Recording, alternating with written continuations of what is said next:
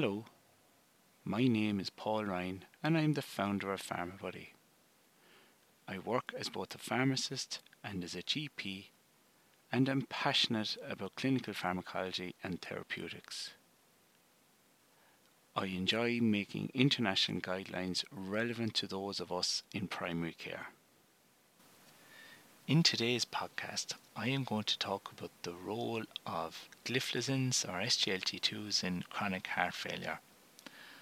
I'm just going to talk generally first about them, about their role in chronic heart failure with reduced ejection fraction. I'm then going to talk about practical tips on the use of gliflozins in heart failure, and this is as per the Canadian Journal of Cardiology. And then I'm finally going to talk about the SGLT2 inhibitors and renal failure and their role in patients who have heart failure with reduced ejection fraction, but whose EGFR is going below 60 and 40 and 30, and what level are we still comfortable in starting the SGLT2 inhibitors. So first of all, just a bit of background on the role of SGLT2 inhibitors in heart failure with reduced ejection fraction. So number one, we know that they're used as an add-on in those already on optimized standard care. So you've got your ACE inhibitor, your ARB, or your sacubitril valsartan combination, plus beta blocker, plus mineralocorticoid receptor antagonist, if these are all tolerated to the highest tolerated doses. We know that the gliflozins, as per the current NICE guidelines, they should be started by or on the advice of a heart failure specialist. So I'd be phoning a friend as the GP, I'd be ringing the local cardiologist to get their advice. And then it can be monitored by the most appropriate healthcare professional, and that would be the GP. We know that it improves long-term outcomes, therefore continue it even if there is not a significant change in symptoms. And the starting dose is 10 milligrams of dapagliflozin or 10 milligrams of empagliflozin, which is useful because it's the target dose also. Unlike any of the others, you start as you mean to go on at the same dose.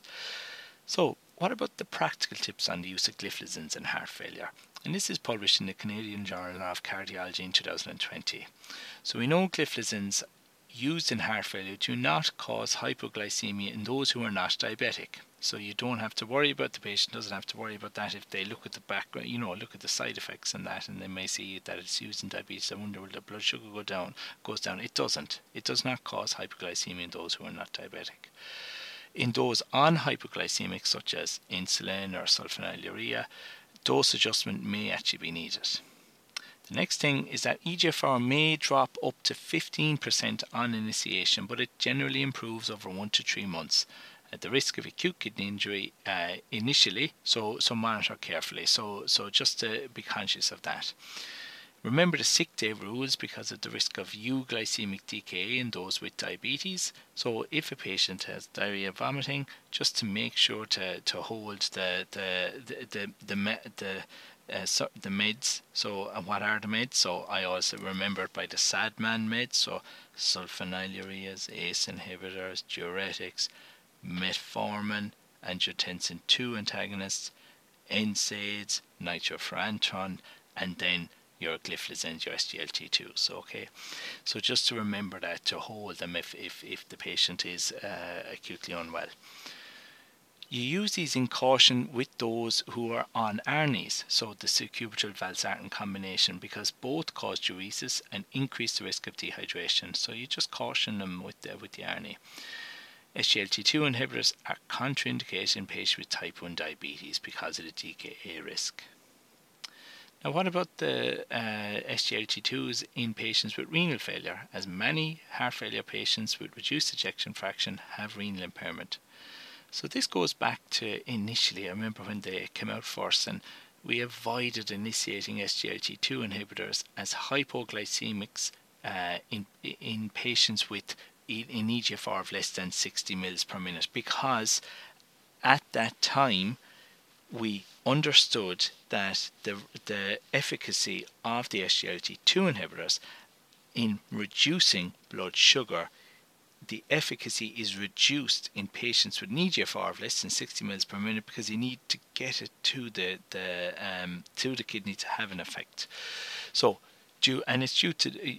basically due to the diminishing glucose lowering impact as a renal tubular function declines. Now, it's actually reduced down to 45 mils per minute. So you avoid it. So it's initially avoided if the EGFR is less than 60. Now it's avoided if as hypoglycemics if the EGFR is less than 45 mils per minute. Remember, I said as hypoglycemics. So now when they're used in the treatment of heart failure, we're focusing on their natriuretic effect as opposed to their hypoglycemic effect, because it's sodium glucose co-transporter 2. So we're focusing on the sodium part of that co-transporter rather than the glucose part. And we know the SGLT2 inhibitors reduce the rate of decline in renal function in patients with heart failure and reduced ejection fraction, and that they are safe when the EGFR is greater than 25 mils per minute. So I suppose just to put that to bed really, so as hypoglycemics, we don't start them if the EGFR is less than 45 mils per minute, but as natriuretics, as in patients with heart failure, they're safe when the EGFR is greater than 25 mils per minute. So that brings me to the end of today's podcast. I hope you've got something from it. So as the role of SGLT2 inhibitors in heart failure with reduced ejection fraction, they're used as add-on therapy to those already on optimized standard care. So they are on an ACE inhibitor and beta blocker and mineralocorticoid receptor. And now this is the fourth pillar as per the European Society of Cardiology.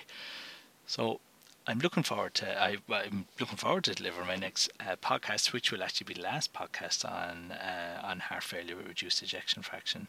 So thank you very much for listening.